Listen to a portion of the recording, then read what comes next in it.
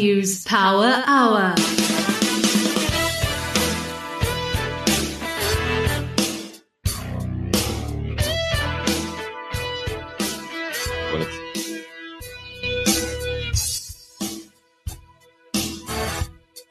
It's a warm welcome to you. I'm Alec Hogg. This being the last time that the Power Hour is out before the local elections on November the 1st, I had the chance to catch up earlier today with our colleague Tim Modise. He has seen elections come and go. He's on the ground here in Johannesburg. He's got a very, very good feeling for the way things might pan out. Well, I'm not going to let the cat out the bag. That's coming up in just a little while, but I have no doubt that you're going to be very surprised at what Tim is very confidently predicting is going to happen on November 1 here in Johannesburg. Also today, a landmark decision coming out in the whole Steinhoff affair. We will be talking to Bernard Mostert, one of the protagonists trying to get Steinhoff liquidated. If you're owning Steinhoff shares, it's not good news. And then my colleague Justin Rowe-Roberts has had a busy day as well. You had two fascinating interviews, Justin. Just give us a little teaser. Yeah, first one was with Piet. We discussed the PGM miners going into mania, 3 big acquisitions from 3 of the big precious metals producers. So lots of interesting content then. Then we bring up Aveng, Alec. I did tell Piet that it's an inclusion into the BizNews portfolio, a rather big stake at 8%, the single largest initial buy. Piet is a big fan, I must tell you. And then Piet Viljoen, this is, huh? Yes, Piet Viljoen. So he's still happy. He isn't calling us crazy yet. He isn't calling us crazy. And then we also talk about AB InBev, and it just seems by it that Piet Viljoen's counterpoint value fund is going from strength to strength. It's already at a great 2021, and there's still 2 months remaining. And then the interview after that was with Stephen van Coller. Obviously, EOH is a very interesting situation. They've had lots of legacy issues, and Stephen's been at the helm now for 3 years. He says now's the time that they can look to bear the fruit of the last 3 years. It's been a lot of turmoil for the company, but they seem to be coming out the other end stronger. So maybe that's another one we need to be looking at. These fallen angels, when they do get things right, as we see in Aveng. Had you been in Piet Viljoen's camp, you'd have been buying the shares at 2 cents. They're now 6 cents, and they're still very cheap. Maybe EOH, Justin, does it tickle your fancy? Yes, possibly. I haven't had a greater look, but from what Stephen van Coller was saying, lots of exciting things happening there. They've got 2 more remaining legacy issues, and he says once those are out the way, hopefully in the next 6 to 12 months, it's going to be an exciting time for EOH. Well, let's pick up now on the exciting time on the BizNews network front. Jared Neves, I know you've been writing a lot of stories, Jared. Is the community consuming them, as well as you can tell us what our community are watching and listening? Well, today on our website, Nando's chickened out to cancel culture, Steve and Nathan on portfolio construction and Aveng, and the BizNews share portfolio update are the best read stories. And on BizNews TV on YouTube, the BizNews share portfolio proved popular with viewers there too, with yesterday's flash briefing and Peter Major on Sibanye's recent cautionary announcement following closely. Then on BizNews Radio on Spotify, yesterday's Power Hour, the Spear REIT CEO Quinton Rossi on the benefits of being Western Cape focused, and Peter Major on Implat's proposed buyout of Royal Bafokeng Platinum are the most listened to podcasts. Our community know you for being our motoring correspondent. What car are you driving right now, Jared? What are you going to be telling us about soon? I've currently got a lovely turbo blue Audi A540 TDI parked outside. A turbo blue. Yes, that's the color. Okay, so Audis don't go fast enough. They need to put a turbo in them to go even faster. Well, no, this is a turbo diesel, of course, but the color is named turbo blue. Aha. Yeah. Okay, well, we look forward to reading and hearing more about that in due course. BrightRock believes that with every change in life comes opportunity, and the markets aren't any different. The daily movement in the markets means change for us all, sometimes small, sometimes big. This daily market report is made just for you by BrightRock, the first ever needs-matched life insurance that changes as your life changes. Well, just ahead of a long weekend, Nadia, another long weekend. Although living in Cape Town, long weekends are kind of just normal fare for you guys, isn't it? They say if we're any more laid back, we'll fall off this, like the face of the earth. But, we're not complaining. Indeed. Anyone who lives in Cape Town isn't complaining. I hope you're getting out to vote, even though it does seem to be a foregone conclusion in the Cape, on Monday, the 1st of November, and enjoy the public holidays. I'm sure all of our listeners will. We won't be having a power hour on Monday, being a public holiday, but we'll be back as per usual on Tuesday. Before we get to any of that, though, we have your news headlines. So the 2021 election could usher in a massive shift in SA's political landscape, with the ANC for the first time admitting before an election that it is preparing for coalition talks, while the DA has signalled its willingness to cooperate with the ruling party.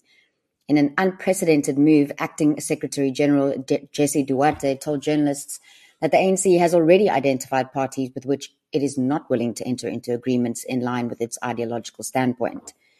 She did not name these parties. A DA insider said the party has to consider what is best for the country, and in some cases that may mean working with the governing party despite their competition, which has at times been marked by animosity. An ANC and DA tie-up could be a game-changer in the electoral space. Transnet National Ports Authority, which manages all 8 commercial ports in SA, is looking to increase tariffs by up to 24% in the 2022-2023 financial year, a move that has irked industry players and the Western Cape provincial government, which say the proposed above-inflation hike cannot be justified. The ports regulator of SA, which is tasked with regulating and promoting access to ports and to the facilities and services they provide, is currently assessing Transnet's tariff hike application, and a final decision is expected in December or January. SA's port charges are excessive by global standards and have long been identified as an impediment to business. And Public Enterprises Minister Pravin Gordhan tried to assure South Africans that the lights would be on for Election Day, saying that load shedding would not disrupt voting. Gordhan hastily called a briefing on load shedding after the country moved to stage 4 on Wednesday due to further breakdowns at Eskom power stations. The ANC condemned the load shedding, despite South Africa's power crisis happening entirely under its governance. The ANC has also said that load shedding could be an act of political sabotage. Gordhan noted that the hundreds of mobile generators have been rolled out to election stations in case of a power emergency on Election Day. And now it's on to Justin for the market report. The JSE All-Share Index was up at 67,800. In the currency markets, the rand was weaker against all the major currencies, to 15 rand 16 cents to the dollar, 20 rand 87 cents to the pound, and 17 rand 65 cents to the euro. Gold is up at $1,801 an ounce. A Kruger rand will cost you around 28,500 rand. Brent crude is lower at $83.90 a barrel, and 1 Bitcoin will cost you 927,000 rand. In the financial news, embattled ICT group EOH, which is struggling to put a governance scandal behind it, says it is pleased with its progress in selling off non-core assets and closing out loss-making legacy contracts, posting its first operating profit in 2021 since its turnaround strategy began.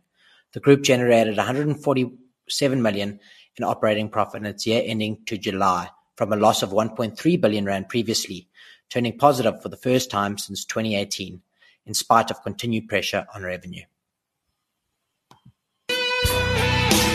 This daily market report was made just for you by BrightRock, the first ever needs-matched life insurance that changes as your life changes. Today is Thursday, October 28th, and this is your FT News Briefing. An activist hedge fund has called on Royal Dutch Shell to break itself up, and Israel's coalition government seems united for now.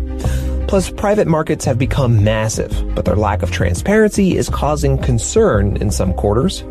Some regulators are worried that bigger chunks of the economy are going dark, as they put it, as more and more economic activity migrates into private markets, that they get less visibility into what's going on there. I'm Mark Filipino, and here's the news you need.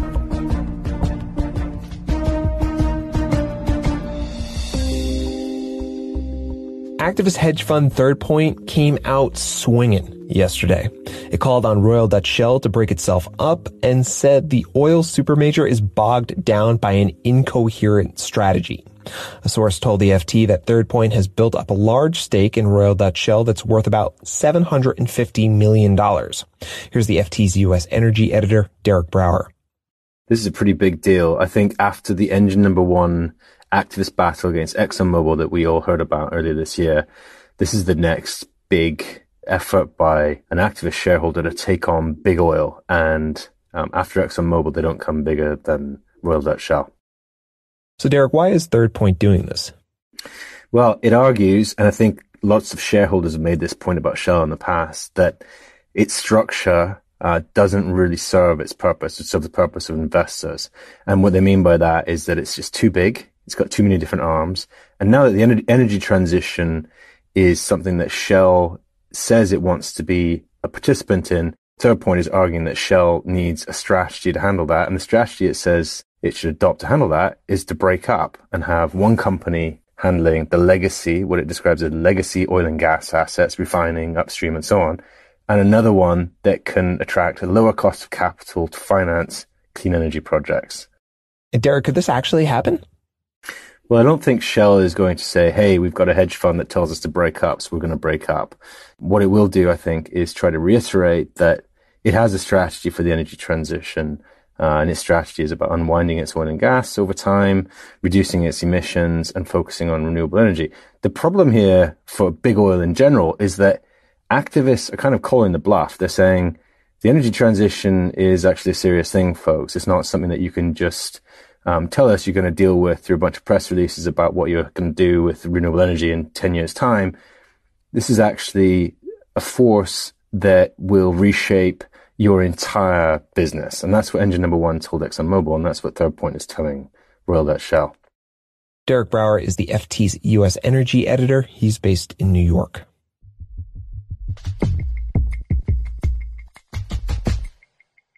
Israel's coalition government, which was formed in June after 2 years of political gridlock, includes parties from across the political spectrum. And, for the first time, an Arab-Israeli party. They came together to keep Benjamin Netanyahu out of office. The former prime minister is on trial for corruption, but hopes to return to power. Yohanan Plesner is with the Israel Democracy Institute and says the coalition may be stable for now. As long as they look backwards, they remember the political crisis, they remember Netanyahu that is looming out there with his ultra-Orthodox allies ready to kick them out of power, and that brings them together. Once they become more comfortable in their ministerial seats and feel like the government is stabilized, I think some of the inherent fissures and discrepancies and differences within this coalition might begin to emerge. That was Yohanan Plesner, president of the Israel Democracy Institute, talking to Gideon Rockman in the latest episode of the Rockman Review. You can listen wherever you get your podcasts.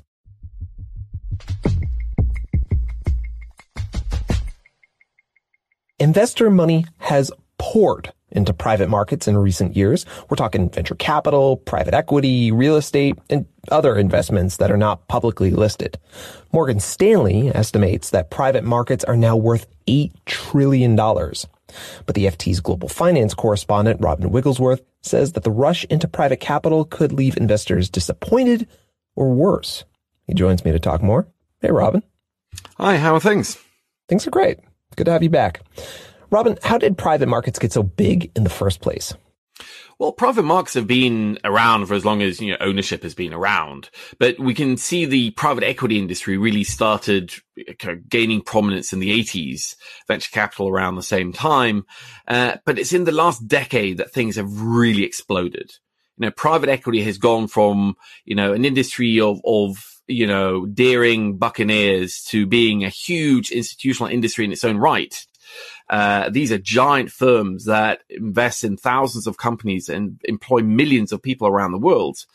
And I think that the attraction has been increased by the fact that bond yields are so low. So if you're a pension plan or an insurance company or a private bank or a sovereign wealth fund in the Gulf, you want to have a certain return target. You might want to make 7 or 8% a year. And you're not going to get that from the bond market. And you might not get that from the stock market as much in the future either. So that's why private capital, with its quite often double-digit returns, becomes not just a nice to have, but a must-have in any sort of broader allocation for you to hit those targets. Now, Robin, not to put you on the spot here, but would you, in all seriousness, would you be happy if your pension fund invested in private markets? That's a great but tricky question to answer. Yes, I think unavoidably private markets is and has to be a major component of any pension plan, purely because there is so much economic activity in private markets. Think about real estate. In many ways, real estate, private companies, that's where a lot of the economic action is these days. And that pension plans have exposure to that makes perfect sense.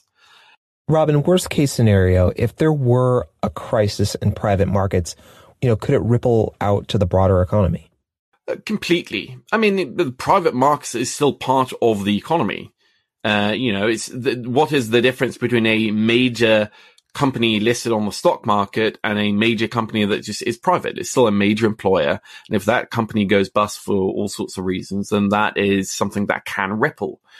I think that a lot of regulators are starting to ask is there so much money now in private markets and the other interlinkages there so big and the whole ecosystem so large as a whole that problems there, are they obscured from the sights of regulators? And can a major setback ripple into, let's say, the mainstream bond markets or equity markets? And I think the worrying thing is that we just don't know. Robin Wigglesworth is the FT's global finance correspondent. Thanks as always. Thanks for having me. You can read more on all of these stories at FT.com. This has been your daily FT News Briefing. Make sure you check back tomorrow for the latest business news.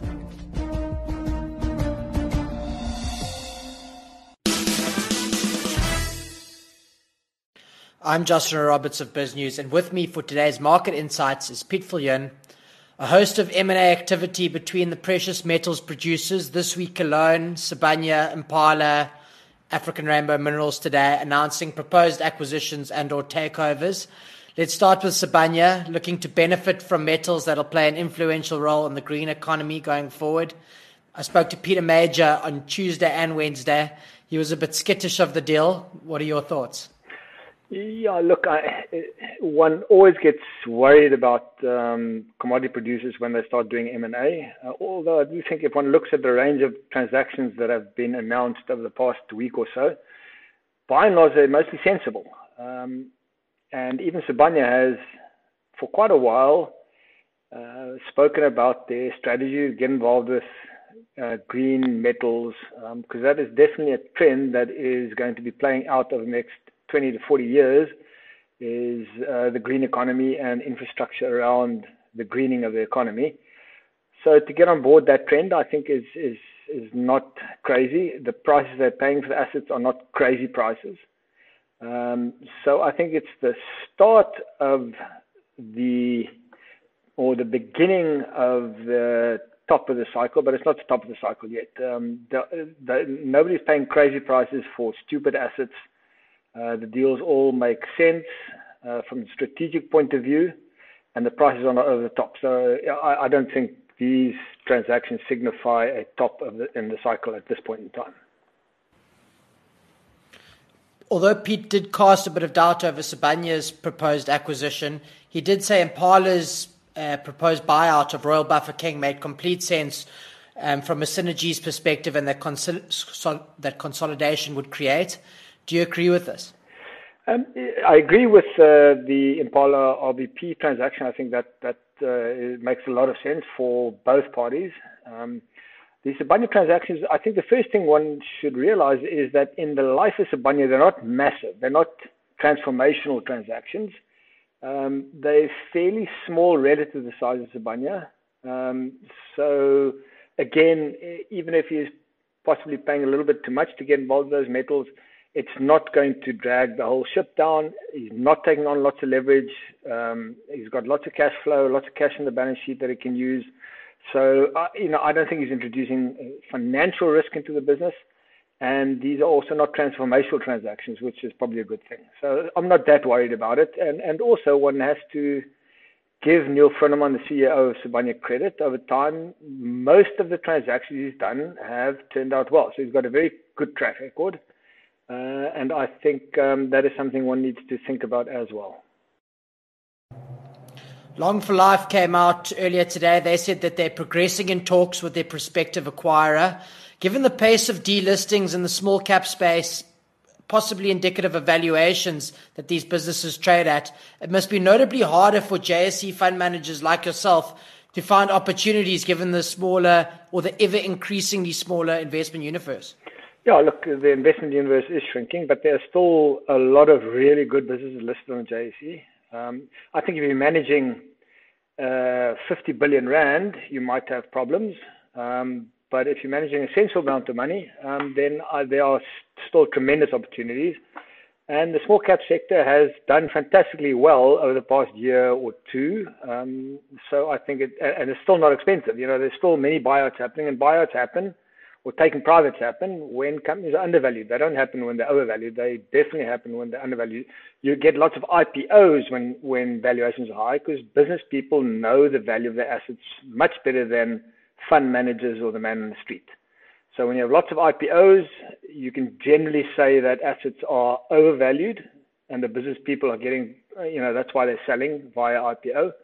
And when there are lots of taking privates, like there are at the moment in the small cap sector, assets are generally undervalued because the business people who are taking them private know what they're getting and know what they're paying for that, and they're not overpaying. AB InBev up almost 10% on their results today, a huge increase in value given that size of the business. In the results, South African Brewers, or SAB, commented that Carling Black Label sales were particularly good. Two-part question: is this a company that you follow, Piet? And have you been contributing to the outperformance of Carling Black Label? The question one, yes. Question two, no. I prefer wine. But in terms of question one, yes, it is one of the top 10 holdings in the Counterpoint Value Fund. I think it is a business which is highly leveraged, and it sells a product that people want.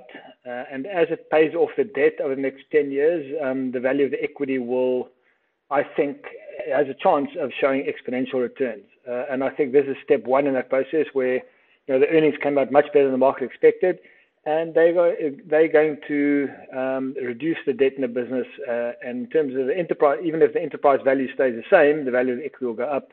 And I actually think the enterprise value could also go up. So I think you could see exponential returns from equity in this business over the next 10 or 20 years. And that is one of the strategies I think that, at least to me, makes sense, is to buy the equity of highly leveraged businesses if you expect inflation to be higher over the long term and real interest rates to remain negative. I think these guys can pay off the debt quite easily, and thereby increase the value of the equity in the business. Staying on the beverage theme, I read rumours this morning that the PIC wants 200 Rand a share for Distel from Heineken. Is Distel worth this value? It's hard to say. I think 200 is quite a rich price. Heineken might pay that because in their life it's probably not that big, but that is quite a rich valuation for a business which generates fairly good returns, but it hasn't done fantastically well over the past 10 years or so. It's a good business, but it hasn't shot the lights out. So 200 Rand is quite a high valuation. If I can get that, I would. If I owned Distel shares, which I don't, or my funds don't, I would sell them at 200 Rand for sure. Hyprop and Growth Point have both recently come out with comments on their bearish outlook for South Africa. Do you think either private property investment or exposure through a REIT will provide meaningful returns in the next 3 to 5 years? Generally, no. I don't think so. I think there are a couple of factors at play. First of all, I think REITs are not great structures in terms of owning assets, because they have to pay out such a high proportion of the income. There is oftentimes very little left for the maintenance of the properties and the upkeep of the properties. So you'll find that those properties, the value of the properties that the REITs own declines over time. And the REITs were nice when people wanted income and paid a premium for income, but I think those days are over now. So the structure, I think, is problematic. The other points, the more fundamental points, are that I think because of the high prices that South African property traded up until about 3 or 4 years ago, the sector became massively overtraded. Everybody developed a new mall somewhere or a new office block somewhere. So I think the supply of office and retail space has completely overshot demand. I saw stats, I think it was 2-3 years ago, that per capita, South Africa had the highest amount of retail space in the world, which it just strikes me as completely illogical. And, when all these overseas companies are coming to list their property shares on the JSE, like Capital Counties, Hammerson, all these, were listing in South Africa as if, and people here were just buying these shares because they were so in love with property. That was just a sign of the times. So the market's overtraded, so there's that headwind. And then there's the headwind of economic, the fact that the economy is not growing. Load shedding and other things are contributing to a decline in the economy. So trading will be disappointing, I think, over the next few years. So property, especially in the REIT format, faces substantial headwinds, and they're not priced cheaply anymore. I mean, they've had a strong run-up, and I think they're generally not priced cheaply. There are some stubs here and there which might offer value, but generally I don't think there's value in REITs at this point. Lastly, Piet, Alec added Aveng to the BizNews portfolio earlier this week. He bought 15 million shares at 6 cents. It's the single largest initial investment at 900,000 Rand, which constitutes 8% of the portfolio. I know you've been bullish for a while, but at 6 cents, Alec wanted to ask me, is that a good investment? Look, I think Aveng could be a good investment if we have a infrastructure cycle picking up in South Africa over the next 5 years. Then I think Aveng could turn out to be a really good investment. I think globally we will definitely have infrastructure spend, and I think Aveng, given their offshore entities, will benefit from that. And locally, if the mining sector continues to grow, Aveng will also benefit from that in the sense that a large portion of the business provides service to mining companies. So I think there's a likelihood that it can turn into a good investment from 6 cents onwards. It's not expensive. I think it does need to consolidate the shares because they're trading 5 cents, 6 cents. It's quite a spread. It's a 20% spread. So once they consolidate the share number of shares, then I think it'll trade more reasonably. But I think longer term, I'm very comfortable with Aveng. I still own the Aveng in the fund, in the Counterpoint Value Fund. So Modise, you have seen things come and go over many decades of politics here in South Africa. We've got a big election coming up. How are you reading it relative to other elections? We hear some people saying it'll be watershed, it'll be a completely different South Africa that comes after November 1. I think, it's going to be very different because it's issues driven this time around, and the issues are different from one place to the other. The issues in Gauteng would be different from, let's say, the municipalities in the Northwest or in the Eastern Cape. So, the messaging of the different political parties, the major ones, has had to change from one place to the other. So the contest, focusing on the metros in Gauteng, for instance, in Johannesburg, the electricity issue in Soweto is going to be a major factor. And I think many voters are going to be thinking about that, having that in mind when they go to vote, which means typically the ANC supporters based in a place like Soweto are very much unhappy with the way they've been treated by the government and the lack of supply of electricity. So they're likely to move to the opposition parties. Which one? I think they're likely to go with Action SA predominantly. I'm getting that feedback. Yeah. The polls don't tell us, but I'm getting that feedback on the ground. I think, Action SA is going to benefit from the problems of electricity in Joburg in particular. And then in Tshwane, Pretoria, the issue there is a problem of water.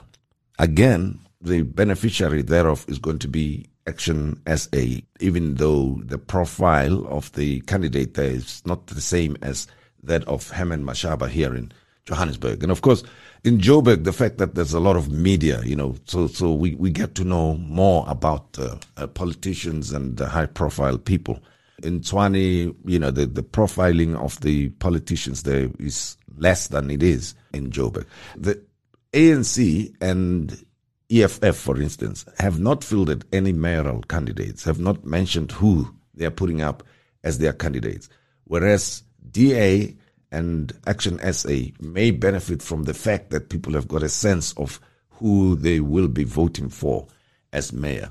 So I think that will help count in their favor. You've interviewed the major parties' mayoral candidates. I did the interview with Herman. You did the interview with ANC and DA. Mm-hmm. But knowing now what you've said about Action SA, who made the strongest case of those three for the average listener? Well, I think the DA candidate made a strong case. And again, messaging-wise, she was very articulate, very clear about what they want to do as the DA in Joburg. But I think the DA has been harmed or affected by the other issues in KZN, for instance, the posters that they put up there, and the impression that people have that it's still predominantly a white party that has a propensity to get rid of strong black people who are in leadership positions. That does not sit well with a lot of people. So I've had people comment saying that she may be a great candidate, but how long is she going to last within the organization? So that's sort of the downside for the DA. In terms of the ANC, he's the current mayor, Pomoerani, but he's not necessarily their candidate, you see. So he's in a holding position and therefore could only talk about what the ANC is doing currently and intends doing in the future. But the question then that people would ask is, why in the future if they've been in charge all along until right now? How do they rationalize the fact that they don't have a mayoral candidate? The internal politics of the ANC is what's determining that. They did not want to have factional tensions, so to speak, because if they put one candidate over the other, then their concern and half the party is going to vote for Action SA. Yeah, or will not even send volunteer, will not participate in the campaign. In fact, it's very telling that it's the president of the ANC, the president of the country, that has been sent around as the face of the local government elections throughout the country. Exactly.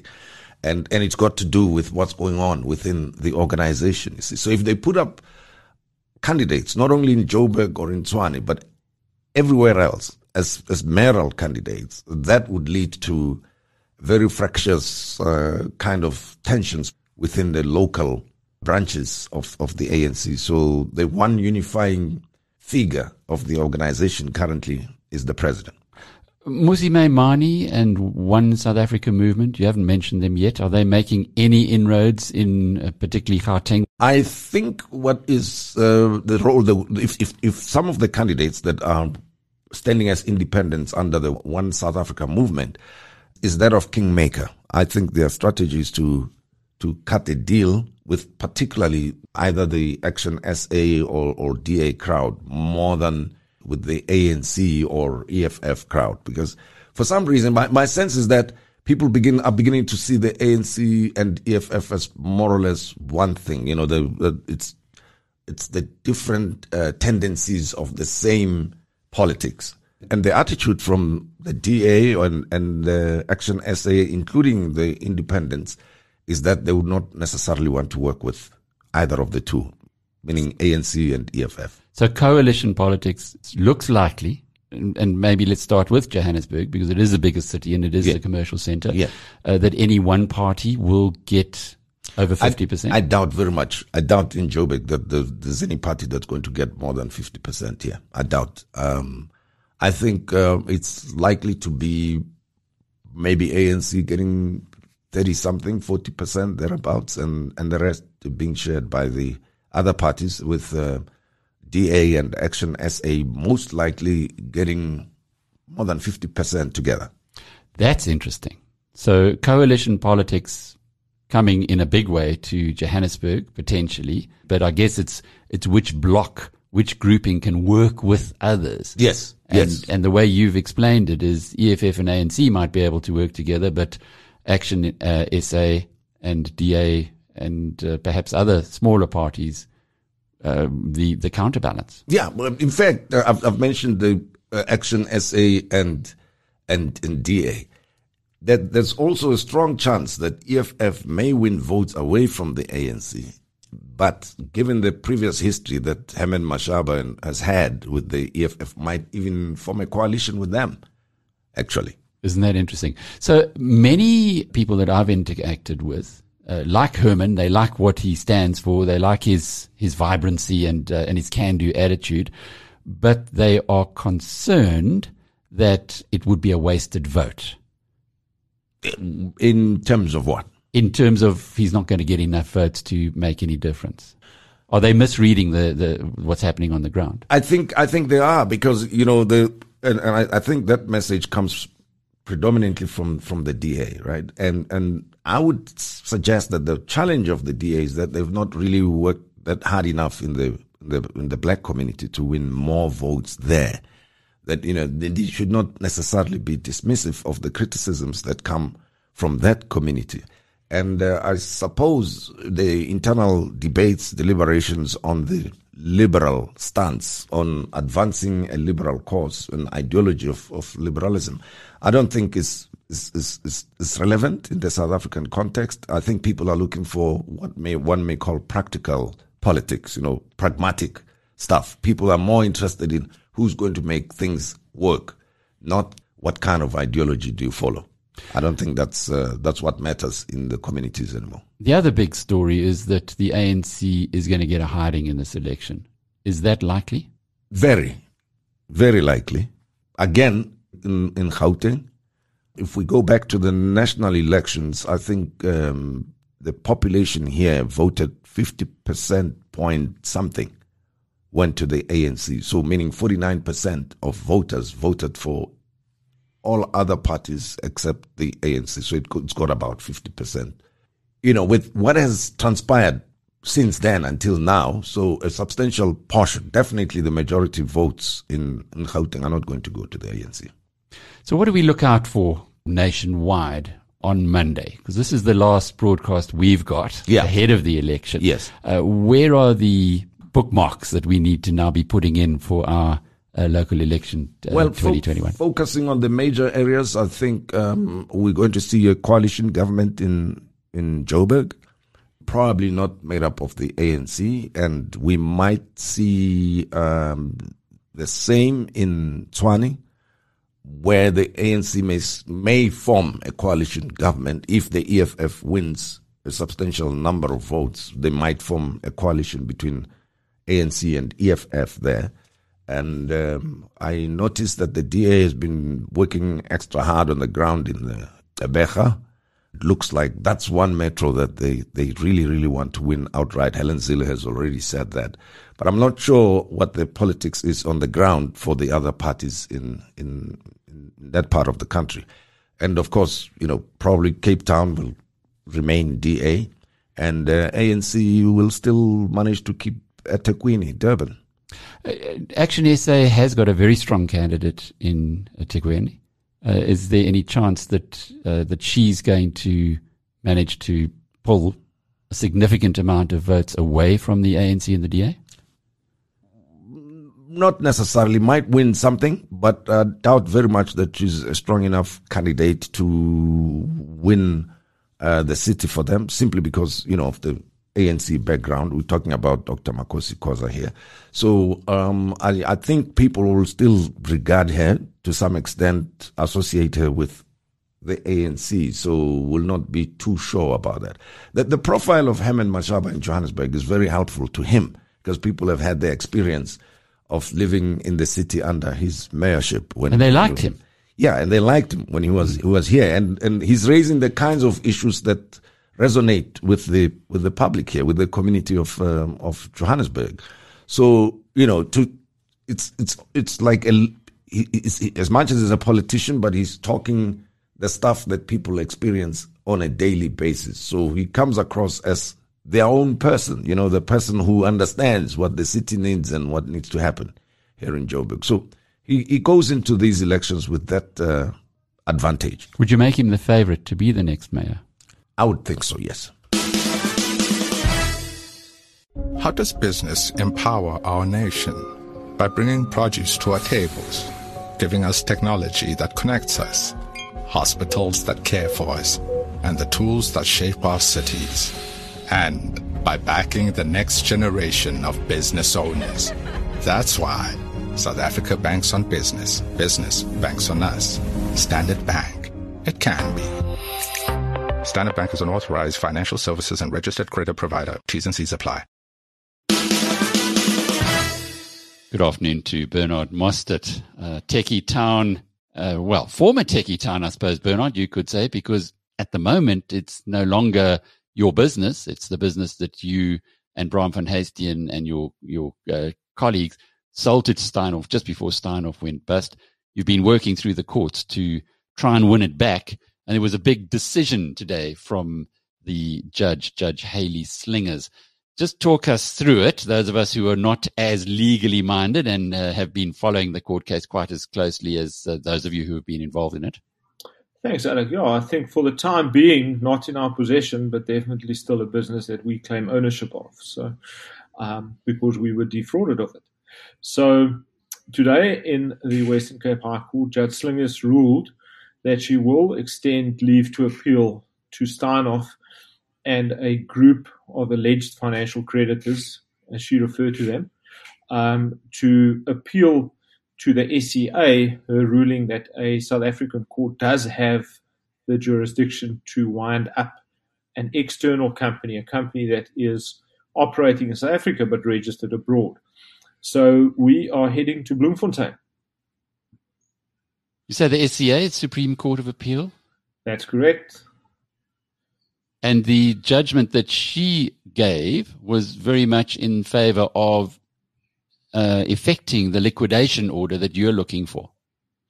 No, not yet. So that process we haven't even got to the merits as to whether Steinhoff is solvent or insolvent. You know, it has been a almost 4 or 5 month long skirmish over this jurisdictional issue, and Steinhoff and others have attempted on many times, to a point where it was called an abusive process in the courts, to convince her that her original ruling was not correct.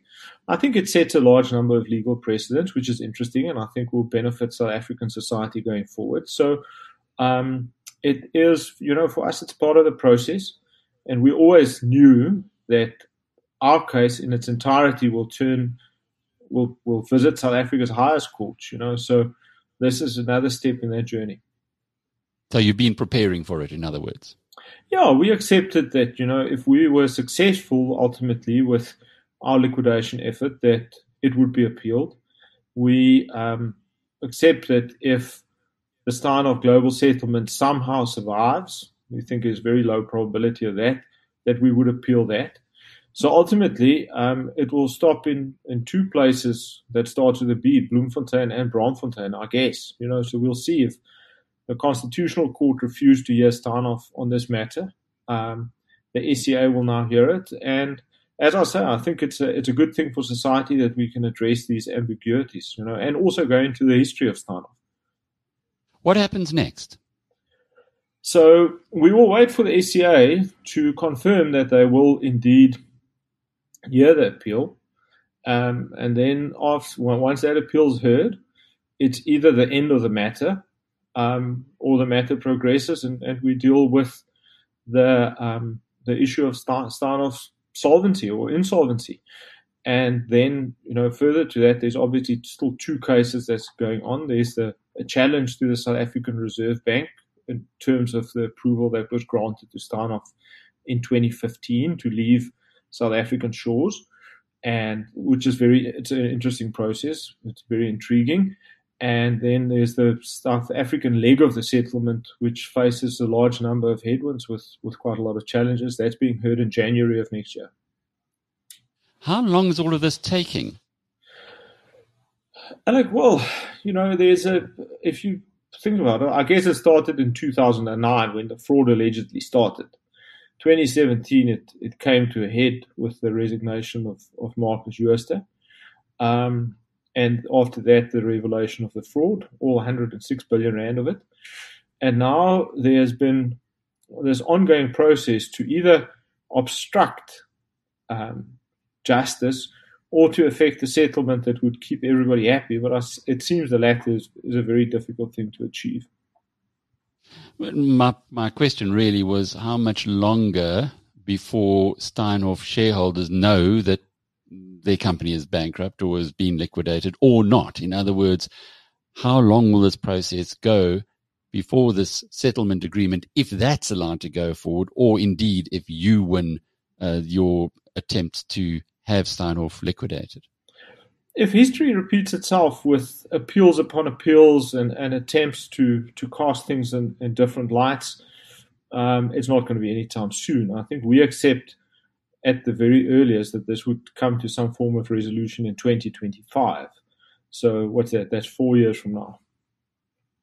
2025. So you're buying Steinhoff shares today. You're taking a punt that Mostert and Van Heestien are not going to be successful in liquidating the company, and you're taking a punt that there will be a settlement offer that at some point in time will be distributed. But are you telling us now that money, that settlement offer can't be concluded until 2025, or can that go on independent of your court action? No, Alec, I don't think it can carry on until all court matters have been settled. Certainly, we will fight it to the very end. And, there's so many things at play that for us and for others, it's not going to be an issue of just being shooed to the side, no pun intended.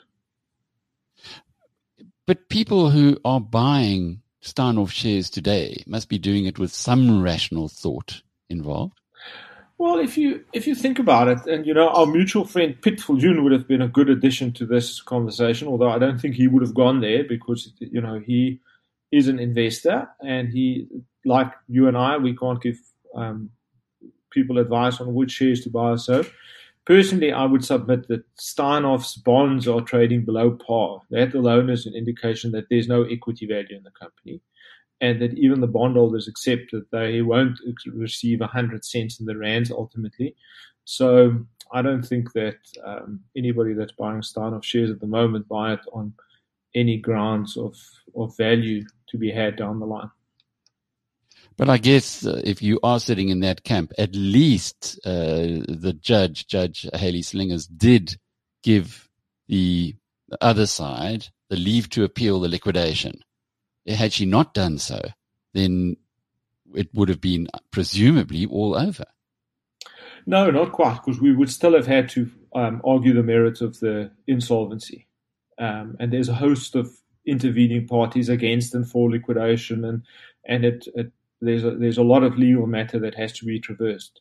So I do think this delays the process. It doesn't dispose of the liquidation application, and we'll forge forward with it, as we will with our other court cases. But this effectively is another delay in hearing that and seeing the true state of this company. It sounds to me like the only people who are making money out of all of this are the lawyers. Well, from your lips. But I think the people who stand to benefit the most is not the lawyers.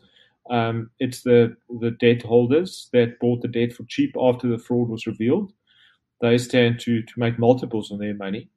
And that's and Judge Slingers referred to that in her ruling today, in which she said she refers to them as alleged creditors because they've not proven that they actually have a claim. Now, that's interesting because if this liquidation continues, as it likely will, then those financial creditors might end up with no claim at all.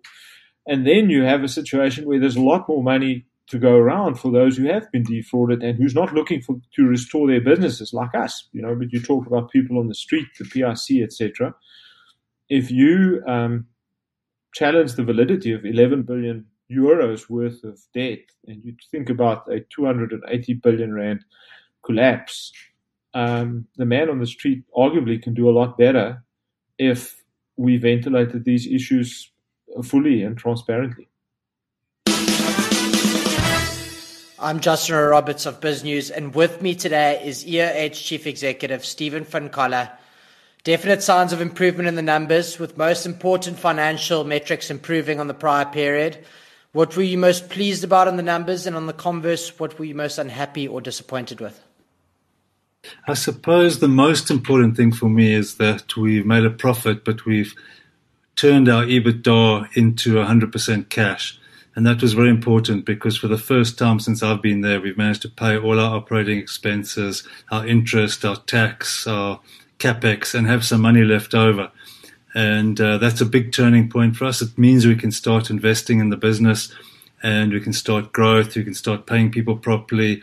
And that, I just think, is very exciting, especially to have done it so quickly because, as you know, interest eats you slowly. And so it was really great we could do that and pay down 430 million back to the banks. I suppose the thing that's been the most difficult is the economy has been very muted. You've seen from a lot of our competitors that in the same space they've had very difficult years, and so things like our hardware business and that have really struggled.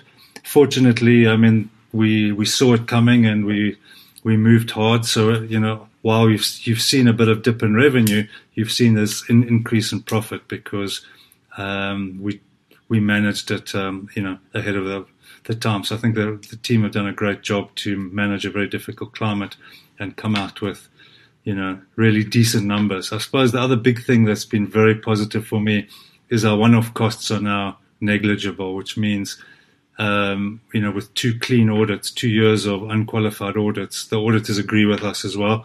And so we can really put the past behind us now and really focus on the future. What distractions have the legacy issues cost in terms of time and focus on the business? And are you confident that these legacy issues are finally coming to a close and wrapping up? Yeah, so it's been a huge focus. I mean, you saw in the presentation I just talked about, now for the first time we can start thinking about the future. We can start thinking about partnerships. We can start thinking about long-term equity partners. We just haven't had time to do that. And that's been quite a big pity because I think the last 2 years has been a great opportunity for consolidation in the ICT market. And if we'd been, didn't have our debt and weren't focusing, looking backwards, we could have actually done a bit more. But, it is what it is, and we are where we are, so we can move forward. But the real issue is that it frees up a lot of time now. And I do think those legacy issues are behind us. We've closed out all the what I call problematic contracts that were, had big revenue but were actually bleeding money because they'd been costed wrong. We've sorted 2 of the SIU contracts out where there was over invoicing. The last one with the Department of Water and Sanitation, we've been working with the SIU for quite some time now. We think that'll be closed out soon. We know exactly what the issue is. It's fairly obvious, so we know what that number should be. And then we've got one last issue with SARS, which we've also been through with our auditors and legal people, and we're pretty close to solving that as well. So, once those 2 things are done, there's nothing more. And Megan put a great slide in there to show what those legacy issues would look like in terms of cash flow over the next 5 years. So you can actually, price them into the valuation. With the business having streamlined, disposing of assets to reduce debt, revenues are now lower as a result, but the debt's still largely unchanged, although still lower. Is an equity raise a possibility, or do you think that the business will be able to generate this free cash flow in order to trim the debt going forward? This is a great question. I mean, we did pay down 433 million this year of capital. We do have a sale that's been announced, which was Sabrin. It's going through all the various countries' competition commission. We've got all of them except Zimbabwe and Zambia at the moment. And when those go through, that brings in another 330 odd million, which will go straight to debt reduction.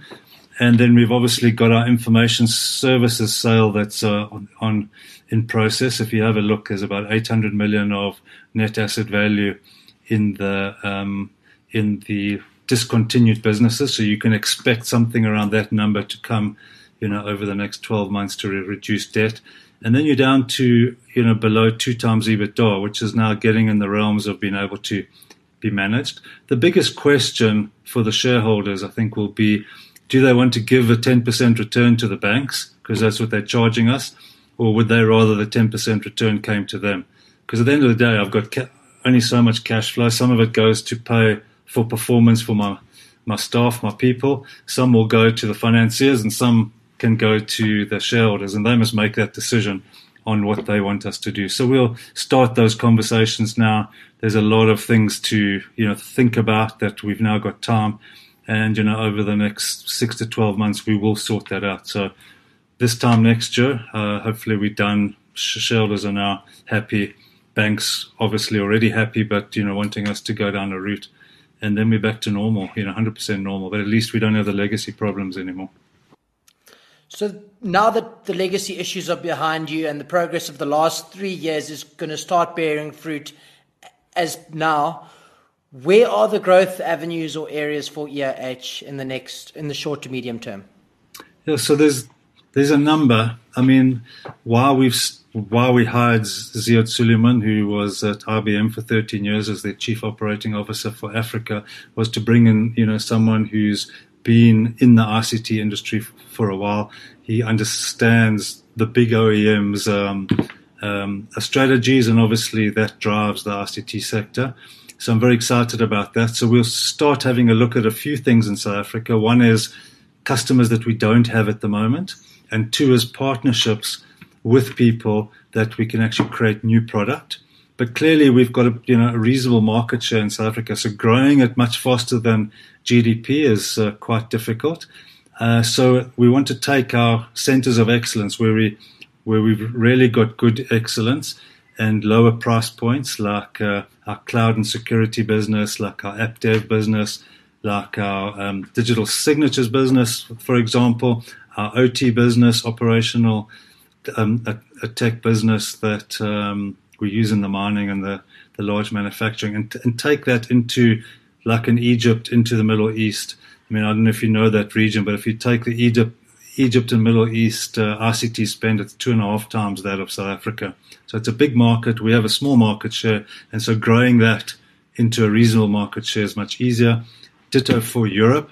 Clearly in Europe, we're not going to try and compete with Accenture and Deloitte in the sort of top end of the market, but really go into that middle market, which for a South African customer is probably a large customer.